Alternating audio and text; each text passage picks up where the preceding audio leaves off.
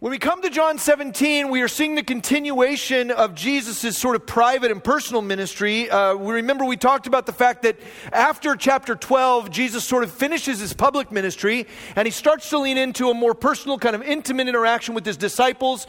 Chapters 13, 14, 15, 16, it's a lot of just very private and sort of intimate conversation with his disciples. Now as we come to 17, we see Jesus praying. It's not the only time we see Jesus pray, but it is the longest recorded prayer we have of Jesus, and it gives us a glimpse into the heart and mind of Jesus, both knowing that the cross is looming, right? We know that within hours Jesus will be arrested and he will be crucified. In this prayer, we're having a chance to glimpse something of Jesus' heart about his own position, about what's going on in the life of his disciples in light of what's coming. And then he also will pray, and we'll look at this next week, he also ends up praying at the end of this prayer for those who will become believers in the future, which includes all of us. By the extension, through the work of the disciples, you and I have become believers, those of us who are followers of Christ. And Jesus kind of sees us in advance at the end of John 17. But it is this beautiful encapsulation of the heart and mind of Jesus in this moment. Last week we looked at the first 5 verses where Jesus essentially prays for himself. He talks about the fulfillment of his assignment, the glorification of God. Now in this middle section we'll see Jesus praying for his disciples, and next week we'll see him praying for those who will believe in the future. In this middle section, there is this sort of incredible opportunity to hear Jesus first. We'll break it up into 2 sections, but the first part of it, verses 6 through 10, are essentially Jesus praying about the disciples. About the disciples. He's talking about them. He's just said at the beginning, I've accomplished the work that you sent me to do. And now as he thinks about his disciples and he talks to his Father about them, he declares a couple of things about them that are the result of him accomplishing his work. Jesus is praying and he's talking about them, and the response of Jesus when he thinks of his disciples is actually, it's really beautiful. He says this in verse 6. He says, I have manifested your name to the people whom you gave me out of the world. Yours they were, and you gave them to me, and they have kept your word. Now they know that everything that you have given me is from you. For I have given them the words that you gave me, and they have received them and have come to know in truth that I came from you, and they've believed that you sent me. I am praying for them. I'm not praying for the world, but for those whom you have given me, for they are yours. All mine are yours, and yours are mine, and I am glorified in them. I remember when I first moved to LA County, when we first moved to Long Beach, I got a job working at a church there called First Baptist Church of Lakewood. And within a couple of months, we moved there in May. And within a couple of months, they came out and said, we're sending our kids to camp. And in particular with the juniors, like the 4th, 5th, and 6th graders, we're sending kids up to Forest Home to their like Indian village. The kids sleep in teepees. We got a bunch of kids going, but we don't have enough leaders. We don't have enough counselors. And I thought, I've been living at Hume Lake. I've been working at a camp for 9 years. I was like, I know camping. I know how to take kids to camp. Like, I should totally be a counselor. I've got a 4th grader. He's going to go to camp. Like, I'll volunteer. I'm new at the church. Like, this would be a good job for me to kind of get my feet wet, jump in, and start serving. So I signed up to be a camp counselor at Forest Home, living in a teepee with like 10 4th graders for the week. Pretty much the worst week of my life, right? I'm trying to think about, I've had some minor surgery, but I think that was worse. I went up there and you guys, it was awful. I used to think my kid was a brat. And in contrast with these other 9 kids, my kid was awesome, right? It changed my perspective of my own child. Every day, they would give the counselors like an hour break. You only had 1 hour to yourself, and that was an hour. I assume they thought you'd go out into the forest and sharpen sticks to take your own life. That was the only thing I was thinking about doing. But there were no Wi-Fi, no cell service, none of that. And you guys, I hated everything about being a counselor to 4th graders. I was like on the verge of mental and emotional breakdown. So I would hike down into main camp. If you know Forest Home, they've got like a little snack shop, and I'd hike down there, and they had one cell phone right down there. And I'd hike down there and I'd put in my change and I'd call my wife, and I would basically just complain for an hour. I used my whole hour to be like, the kids aren't nice. They're mean to me. They don't listen to anything I say. One of them stays up all night and stares at me, right? They're stealing my stuff. They smell weird. I don't think these kids have ever taken showers, right? These are not my kids. I didn't ask for these kids. I don't want these kids. I want to come home. I do not like it at camp, you know? And my wife was just like, no, you got to stay. You're like the leader, so just stick it out. Every day I would hike down and complain about these kids that have been given to me because I felt like they wouldn't listen to me and they wouldn't pay attention. And I just wanted to get out of there. It was a really, really difficult week. Hopefully none of your kids were there, but who knows? When I think about Jesus essentially calling his Father from his assignment on earth, and I think about what we know about these disciples, how many times these disciples have had to have the same thing repeated to them. How many times Jesus has had to say, hey, knock that off, or pay attention, or why are you freaking out, right? All of these things, I can imagine a scenario in which if I was Jesus, and aren't we all glad I'm not, but if I was Jesus, that I would start my high priestly prayer by going, man, these people you gave me are idiots, right? The people you gave me are very difficult. They don't seem to be picking up what I'm putting down. They're not paying attention. They're jealous. They're selfish. There's envy. They're always kind of arguing among each other. Like, get me out of here. But that is not what we see in the heart and tone of Jesus towards his disciples. In fact, Jesus talks about his disciples in three distinct ways. And I don't want to spend a ton of time there, but I want you to see it because this gives us a glimpse into the heart of our master for us. Those of us in the room who are the disciples of Jesus, it's actually really encouraging to me to hear how Jesus talks about his followers. He starts by talking about the fact that we belong to him, that we're his belonging, right? He says, I've manifested your name to the people whom you gave me out of the world. Yours they were, you gave them to me, and they have kept your word. He says, these were your people, and you gave them to me, and they are mine. They belong. He first talks about us in terms of belonging. He talks about his disciples in terms of belonging, that we are his. We're not outsiders. We're not outcasts. Even with our flaws, and even with our mistakes, and even with the ways in which the disciples don't fully understand everything he's declared to them, he says, you gave me these people, and they're mine. They belong to me. I love them, right? Not only does he talk about belonging in this opening section as he's talking about them, but he also says this in verse 7. He says, now they know that everything you've given me is from you. For I've given them the words that you gave me, and they have received them and have come to know in truth that I came from you, and they have believed that you sent me. Jesus not only talks about them belonging, but he talks about them believing. I like the fact that as he's already prayed in the first 5 verses, I've accomplished the mission you sent me to do. Now in verse 6 he says, I've made manifest your name, or I've revealed your name. You'll remember if you were here last week that we talked about the glorification of God, and that the glorification of God is not about us making God glorious. It's not about us adding to his glory. That God is infinitely glorious in every category. You and I don't make him more glorious ever, but what we have the opportunity to do when we talk about glorifying God, what we're talking about is increasingly and progressively revealing truths about God that have always been true, right? That in our declared praise, in our private worship, in our prayers, in our interactions with others, as we live a life dedicated to living and loving like Christ, we reveal truths about God that have always been the case. That is what glorification means. Jesus says, I came and I revealed to them your name, or I made manifest your name. And just so we're clear, in the Bible, whenever it talks about the name of God, it's never just talking about his literal name. It's not just talking about Yahweh or Adonai or Abba. There are a lot of different names for God in the Bible. But particularly in the Old Testament, the idea of the name of God was associated with the totality of his nature and his character.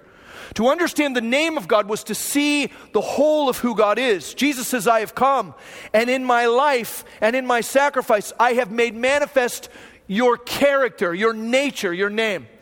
There are a lot of examples of this in the Old Testament we could turn to. In fact, lots in Deuteronomy, lots in the Psalms. But just to give you one example, Psalm chapter 20, verse 7 says, some trust in chariots and some in horses, but we trust in the name of the Lord our God. The psalmist there is not saying we trust in the fact that we know his name, or we trust in the fact that we could write his name, or that we have learned it in Hebrew school. What he's saying is we trust in the wholeness of who God is. His name is representative of his nature. Jesus comes and he says, I have revealed, or I've manifested your name to your people. And we're going to see being in his name sort of woven through this prayer. But here he says, first they belong, then he says they believe. Back to John chapter 17, verse 7, he says, now they know that everything that you've given me is from you. For I've given them the words that you gave me, and they have received them and have come to know in truth that I came from you, that they have believed that you sent me. He talks about them belonging, and he talks about them believing. As I was studying this week, I was reminded of the verse some of you may remember when we were studying John earlier. In John 6, remember John 6 is the chapter where Jesus goes from having thousands of people following him to having like 13 people following him at the end of the chapter, right? And we talked about sort of the rapid way in which people left him because of the things he was teaching, because he wouldn't give them a free lunch and whatever else. But if you remember at the end of John chapter 6, Jesus looks at his disciples and he says, what about you? Are you going to leave me as well? John chapter 6 in verse 67, Jesus says to the 12, he says, do you want to go away as well? And Simon Peter answered him, verse 68, Simon Peter answered him, Lord, to whom shall we go? You have the words of eternal life, and we have believed and have come to know that you are the Holy One of God. Jesus was declaring these truths. He was doing these miracles. He was explaining for anyone who would listen who he was and what that revealed about the nature of the Father. And there were whole hosts of people who saw Jesus and heard him and watched what he did and said, no thanks, and walked away. But the disciples of Jesus are those who, in hearing his testimony, in seeing his witness, are ones who say, we believe this. We believe that he has the words of eternal life. We believe that he is the Son of God. We believe that he is the name of God made manifest. And so as Jesus prays to his Father, he says, I've accomplished the work. I've made manifest your name to these who belong to me that you gave me. He talks about their belonging, and they have believed in your word. They've believed that you sent me. They believed that everything I have, you gave me. They have heard your word and they've trusted it. He talks about belonging. He talks about believing. And then last here in this opening section, he talks about them achieving. And this is profound. Look at verse 9. He says, I'm praying for them. I'm not praying for the world, but for those whom you've given me, for they are yours. All mine are yours, and yours are mine, and I am glorified in them. The last thing he says as he talks about his disciples is that he is, present tense, glorified in them. He doesn't say, I will be glorified. And once they get their acts together, once I've died and risen from the dead, once I've ascended, eventually I think there's the potential for these people to reveal the truth about me and for me to be glorified in them, right? He doesn't say that's something that will happen. He looks at these guys, all of them kind of misfits, and all of them, none of them the ones who probably would have won the popular vote for disciples, right? And he says, I am glorified in them. I am glorified in them. I love the fact that Jesus says this to the Father, who already knows that. Why is he saying it? He's saying it because he wants them to know that they have glorified him, that he's glorified, that he's been revealed in them and by them. There's a thing called a secondhand compliment. You know what a secondhand compliment is? The way a secondhand compliment works is if I were to say, if I were to say, Rick, Rick, I'm going to pick on you in the back here. Hey, Rick, you do a great job. You're such a great husband and you're a great leader. And I just really appreciate you. Those things are all true. He might think if I said that to his face, like, well, Darren's just being nice. That's just what you do. You just pay a compliment or whatever. But if I was to come over here to Matt and I was to say, Matt, have you met Rick? Rick is a great leader and he's a great husband. He's a great father. I'm so thankful he's in our church. If Rick were to hear about that through the grapevine, that I'd had that conversation with Matt, it's a whole other thing, right? It means a whole lot. Have you ever had that happen to you where you hear that somebody else has been having a conversation about you outside of your presence? That's called a secondhand compliment. I actually make it a point in my life to pay as many secondhand compliments as I can because they're powerful. It's powerful to look at somebody else and go, you know what? I was in a room where people were saying awesome stuff about you and your love for Jesus and your love for God's word or whatever. It's amazing to be able to pay a secondhand compliment. Essentially what Jesus is doing by allowing these disciples to hear him say to the Father, I am glorified, is he's allowing them to listen in on a conversation. He's not saying that to them. He's saying that to the Father, and they're within earshot, and they're being able to be affirmed in it. Jesus says these people belong to me, and they believe in me, and they have achieved my glory already. And there's this beautiful encouragement, I think, even for us, right? Even for us in this room today who are his disciples, to recognize that Jesus sees us as his own.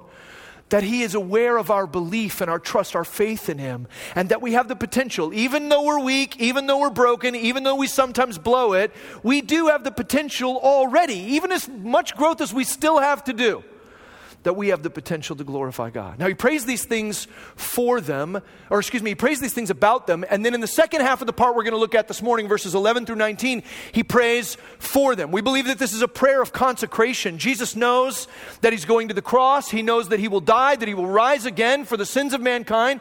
He will then ascend to the right hand of the Father, and he will then intercede on our behalf, right? That Jesus will be interceding. And so what we see in the second part of this is in anticipation of Jesus' return to the right hand of the Father, he's praying some specific things for the disciples. Now, before we talk, there's 5 of them I want you to see in the text there. Before we talk about those, I do want to back up really quick and look at verse 9. Because for some of you, verse 9 might be a little bit of a deal that kind of sticks in your guts a little bit, right? Does it feel weird? Verse 9 to you, let me read it to you one more time. He says in 9, this is Jesus speaking. He says, I'm praying for them. I'm not praying for the world, but for those whom you have given me, for they are yours. I don't know about you, but the first time I sort of read over that, there was a thing in my head that thought like, this is kind of a jerk move by Jesus, right? Like, I don't say that very often. Like, you don't think about Jesus doing a jerk move, but it seems kind of rude that he's not praying for the world. Why is he praying for his disciples here? His disciples belong and they believe and they've achieved his glory. Why is he praying for them? He needs to be praying for the people in the world who do not believe, who do not belong, who are not glorifying him with their thoughts and words and deeds and attitudes. Doesn't he care about the world? It seems like, priority-wise, he should be caring more about the world than he cares about his disciples. Well, if that's the way you're feeling, and that maybe is the way you're reading what Jesus says here, where he says, I'm not praying for the world, I'm praying for my people, I would like to remind you and reaffirm for you the fact that when you take the whole context of Scripture, and the whole context even of the Gospel of John, Jesus cares deeply about the world. So this is not evidence of Jesus discarding the world or not caring about them. In fact, in John 3:16, it says God loved the world so much that he gave the only son he had, that anyone who believes in him won't perish, but instead would have eternal life. If we even skip down, and now I'm jumping ahead to next week's text, but if we jump down to verse 20 and 21 of John 17, Jesus says, I do not ask for these only, but also for those who will believe in me through their word, that they may all be one, just as you, Father, are in me and I in you, that they also may be in us, so that the world may believe that you have sent me. Here's what I want you to see. When Jesus says in 9, I'm not praying for the world, it's because Jesus understands that the way to best care for the world is to equip the church. We talked a few weeks ago when we were studying about the way the Holy Spirit works, that it doesn't make sense for us to pray, oh, God, send your Holy Spirit and convict the world of sin and righteousness and judgment, because the Holy Spirit doesn't do that in the life of the world. He does that in the life of the church, and that he has sent the church to be ambassadors of that message, that the way the Spirit of God convicts the world is through us, not independently. Jesus here, when he says, I'm not praying for the world, but I'm praying for my disciples, is essentially saying the way in which we love the world, the way in which we care for the world, the way in which the world receives this redemptive message is not by me praying to the Father, hey, reach all the lost people that are out there, but rather by me praying for disciples, that then my disciples will carry the message to the world, that they will be unified, that they will be sanctified, all these things we're going to look at in a second. And as a result of the transformation in the life of the followers of Christ, the love of Christ for the world is put on display, not independently, but through us. Does that make sense? That's what Jesus is doing here. It's what he's setting up in the whole chapter. So he prays 5 things for us. And these 5 things he prays for us, we'll look at them in the time we have this morning. They give us a little bit of a glimpse of what that intercession might look like. Have you ever wondered, like, what does it mean, right? When we were in Hebrews, when we were studying Hebrews together, in Hebrews chapter 7, verse 25, it says, consequently, he, that's Jesus, consequently, he is able to save to the uttermost those who draw near to God through him, since he always lives to make intercession for them.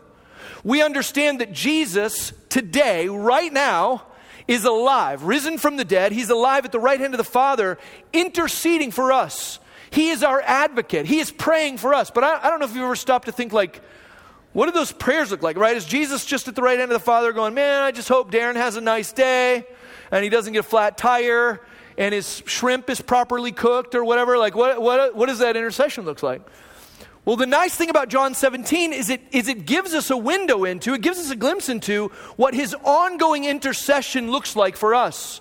Because he prays it in a place we can hear it, we then can say, these are the things that are in Jesus' heart for his disciples, and when he continues to intercede for us, Romans 8, by the way, that backs the same thing up. Romans 8:34 says, who is to condemn?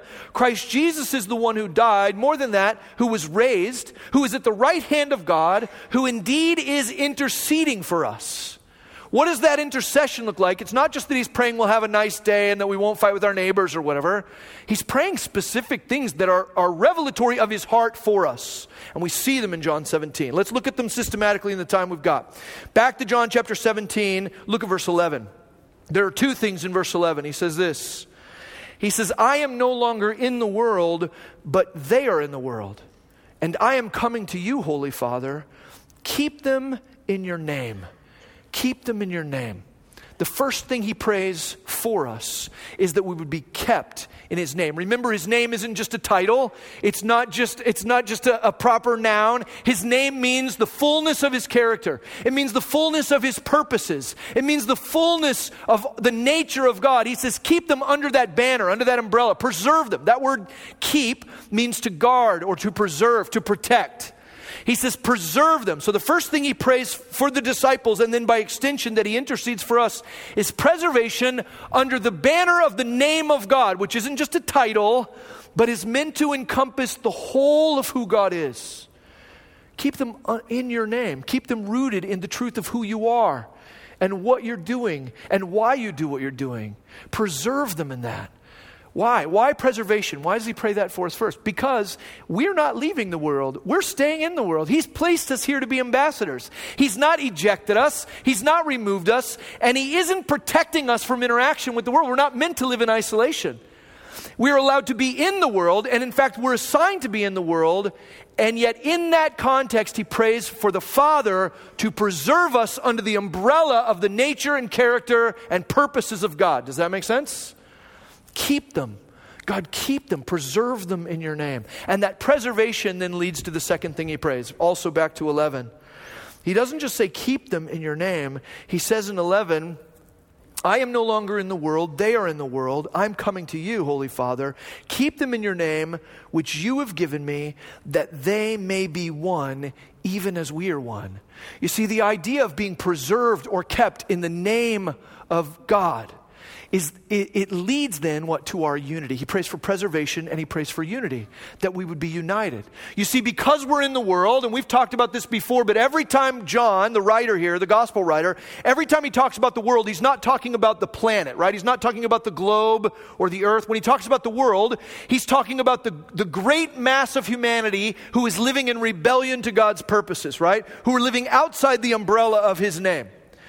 He's not taking us out of the world, and he knows that in the world there will be all kinds of temptations for us to lean into the world. That's why look down at verse 15. Down in verse 15, he talks about preservation here also. He says, I do not ask that you take them out of the world, but that you keep them from the evil one. That preservation is also keeping us from the evil one. It's important to note that he doesn't say, keep the evil one from them. He doesn't say, hey, you know what, they're going to be in the world and I want them to be united under the banner of who you are, and just keep Satan away. Keep wickedness away. Keep evil away. That isn't what Jesus prays. What does he pray? He prays that the Father will preserve us and keep us from the evil one. Why? Because I think most of the time the work of Satan, the work of evil that happens in our world, as we're in this world, right? The work that happens is actually incredibly deceptive, and a lot of times we don't see it. In fact, it's kind of funny. There's a weird thing that happens as we get closer to Halloween. It's funny to watch Christians start to kind of bristle and freak out, right? Because we get close to Halloween and people are like, oh, it's a super evil day. Can I tell you? There is no context in Scripture where Satan acts with glowing, beady red eyes and sharp, pointy teeth, you know. There's no place in the Bible where Satan acts with, the black robe and he dances around a fire and kills chickens or carves pentagrams into his arm or whatever. That's not how Satan works. And yet we tend to be really terrified of things that look like that. You know why we're terrified of things that look like that? Satan is trying to distract us with things that have nothing to do with him. The way Satan works in every case in the Scripture is to entice people with what is beautiful, to entice them with what is lovely, to entice them through their pride and through their flesh. It's never the glowing red eyes and the sharp. By the way, I'm doing a Monty Python and the Holy Grail thing. You recognize the sharp, pointy teeth? No? My people, you hear? My mind? Yeah, okay. The pointy teeth, right? That's never the way Satan works. What's enticing to us? It's to have more money. It's to be more beautiful, to be more liked, to go on better vacations, right? Those are the things that Satan will use to lead us away. So Jesus says, preserve them under the banner of your name. Preserve them in your name, all that you are, that they may be united. Why? Because it's so easy to divide. It's so easy to divide and to be led away by the evil one into things that look beautiful. I doubt there's anybody in this room who finds, chicken murder and pentagrams appealing, right? But what do we find appealing? Stroking our own ego, the pleasures of this life, inflating our own sense of pride, satisfying our own desire for pleasure. Those are the things that are enticing. Those are the tools of the evil one. Jesus says, preserve and protect that they may be one, even as we are one. Unity is important. And Jesus gives us an example of where that falls apart, right? He says in verse 12, while I was with them, I kept them in your name, which you have given me. I've guarded them, and not one of them has been lost except the son of destruction, that the scripture might be fulfilled. How is it that you and I are unified? We're unified in the name of God, in the wholeness of who he is and his nature. What happened to Judas? And Jesus uses Judas here as an example. It's a good example, but it's a crushing example.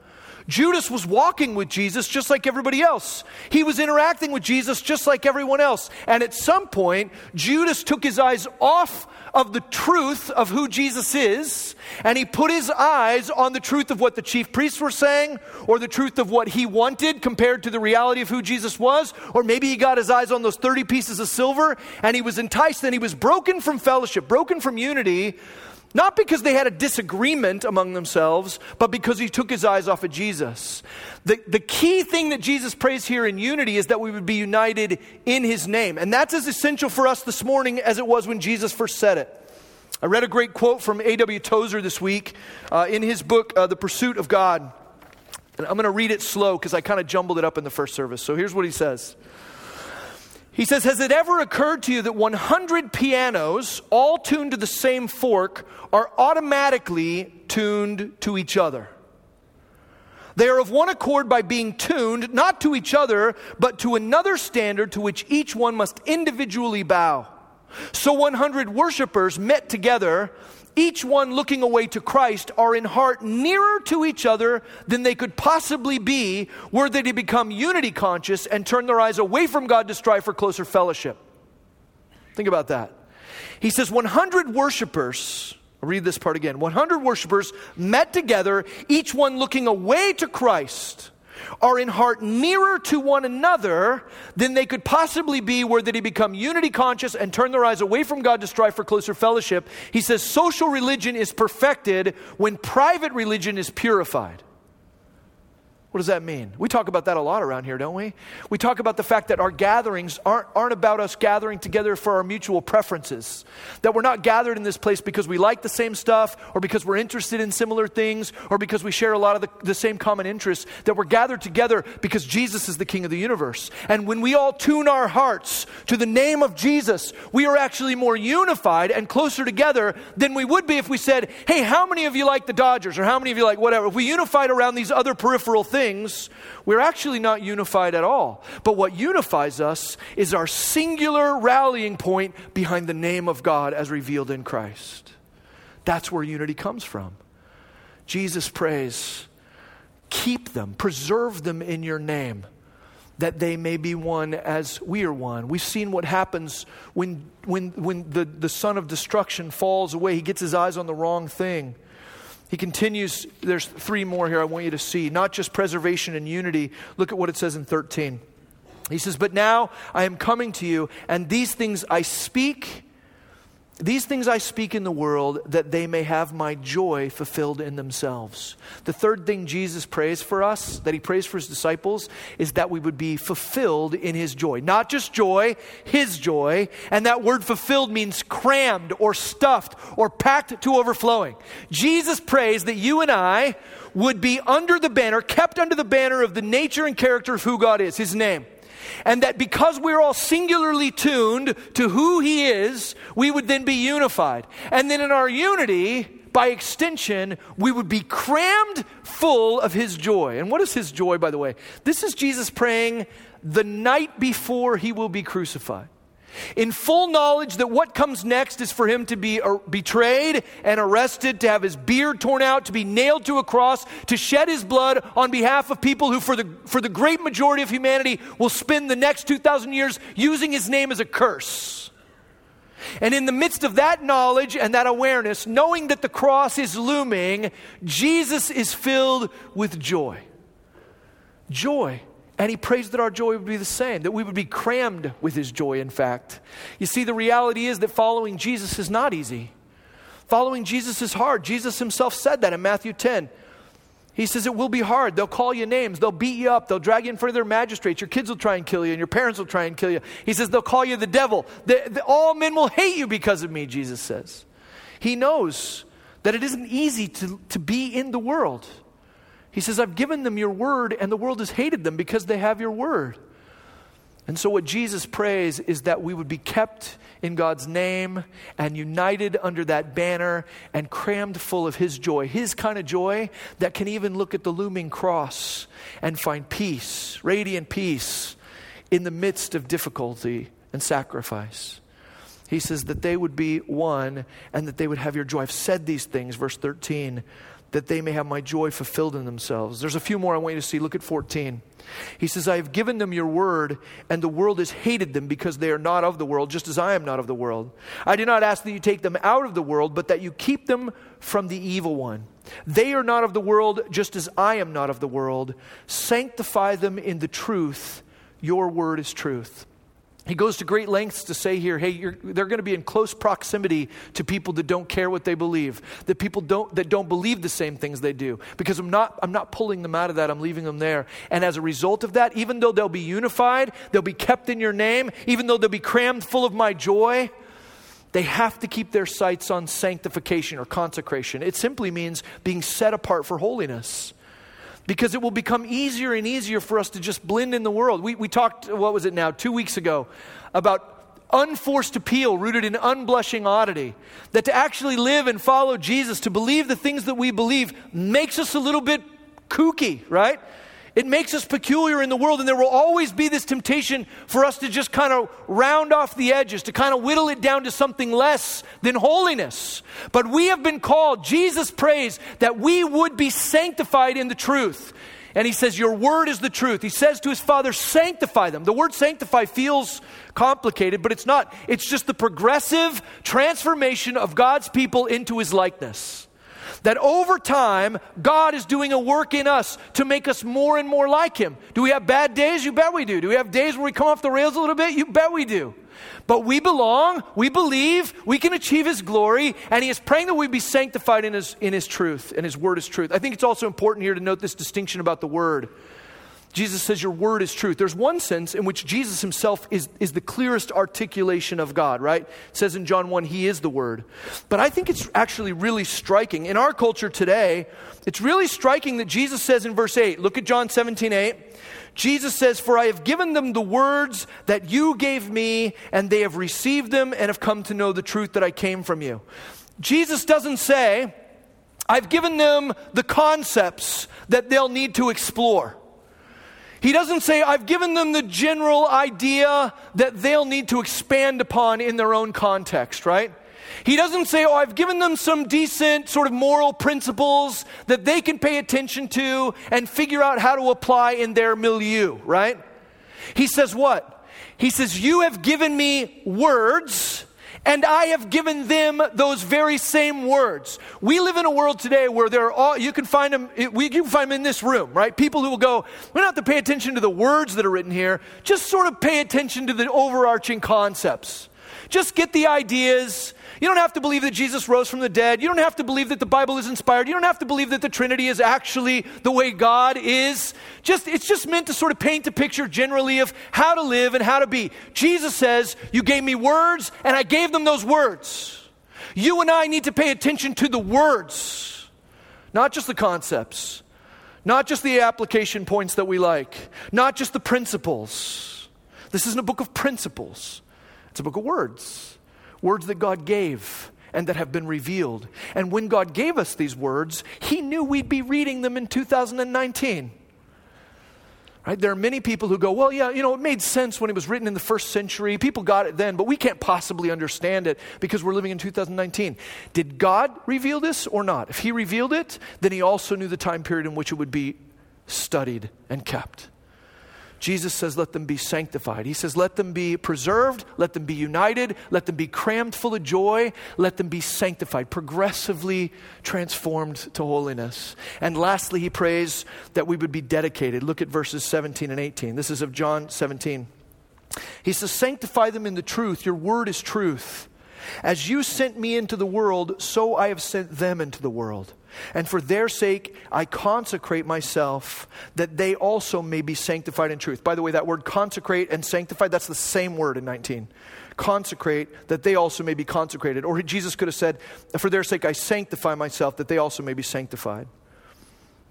What's He saying here last? He says, I'm sending them the very same way you sent me. The sentness of Jesus was a big deal to Him. Have you seen it as we've studied John together? As we've studied John together, Jesus talks about His sentness.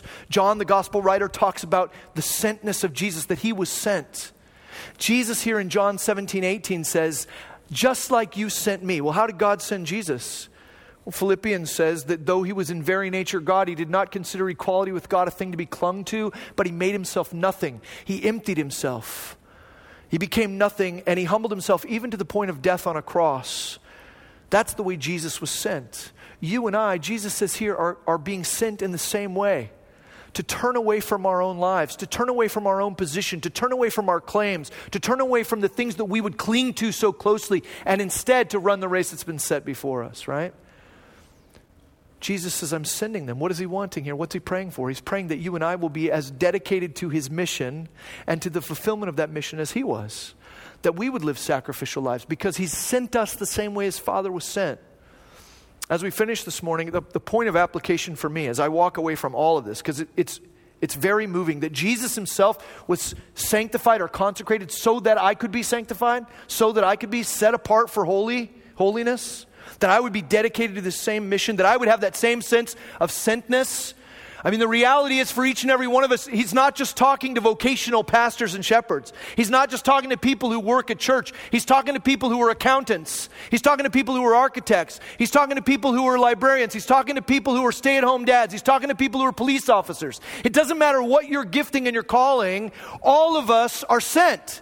And if you haven't stopped to pay attention to the fact that it was important enough to Jesus to pray that you would really stretch out in that sentness, well, what does that look like for you? What does it look like if you're a shopkeeper, or if you're a waitress? What does it look like in your context? You're a full-time student, or maybe you're a professor at a school. It doesn't matter what you do or what your gifting is. What matters is that regardless of that particular gifting, you are sent, just like I am sent. We're all sent equally by Jesus.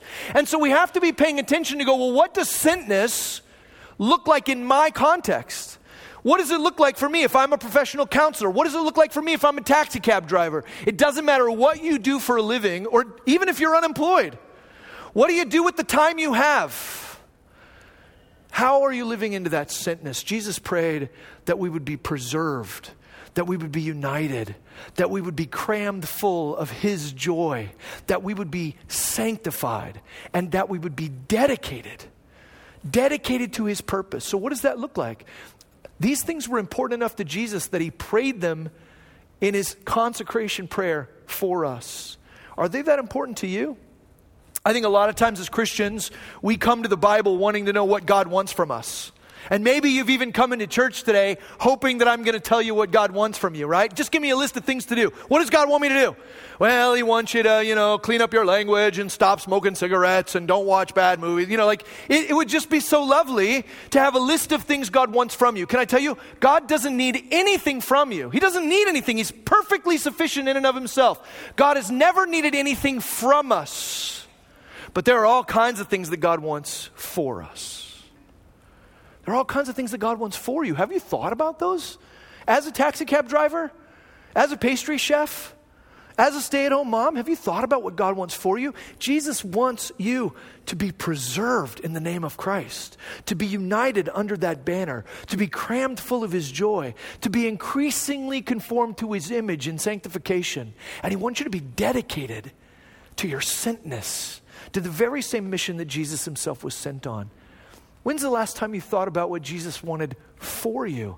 Don't get so wrapped up in what he wants from you, because honestly, he doesn't need anything from us. He sets some expectations, but he doesn't need anything from us. But there are all kinds of beautiful things he wants for us, and it is well worth paying attention to those. Would you pray with me as we close? God, I pray that you would stir in us a hunger for the very same things that you wanted for us. That we would join you and be aligned with you in synchronous prayer that looks like this. We thank you that we belong to you and that you create belief in us and that we have the potential to glorify you. And God, we join you in praying that the Father would unify us under your name, filled with your joy, looking more like you and committed to the mission you've sent us on. And we pray that in Jesus' name. Amen.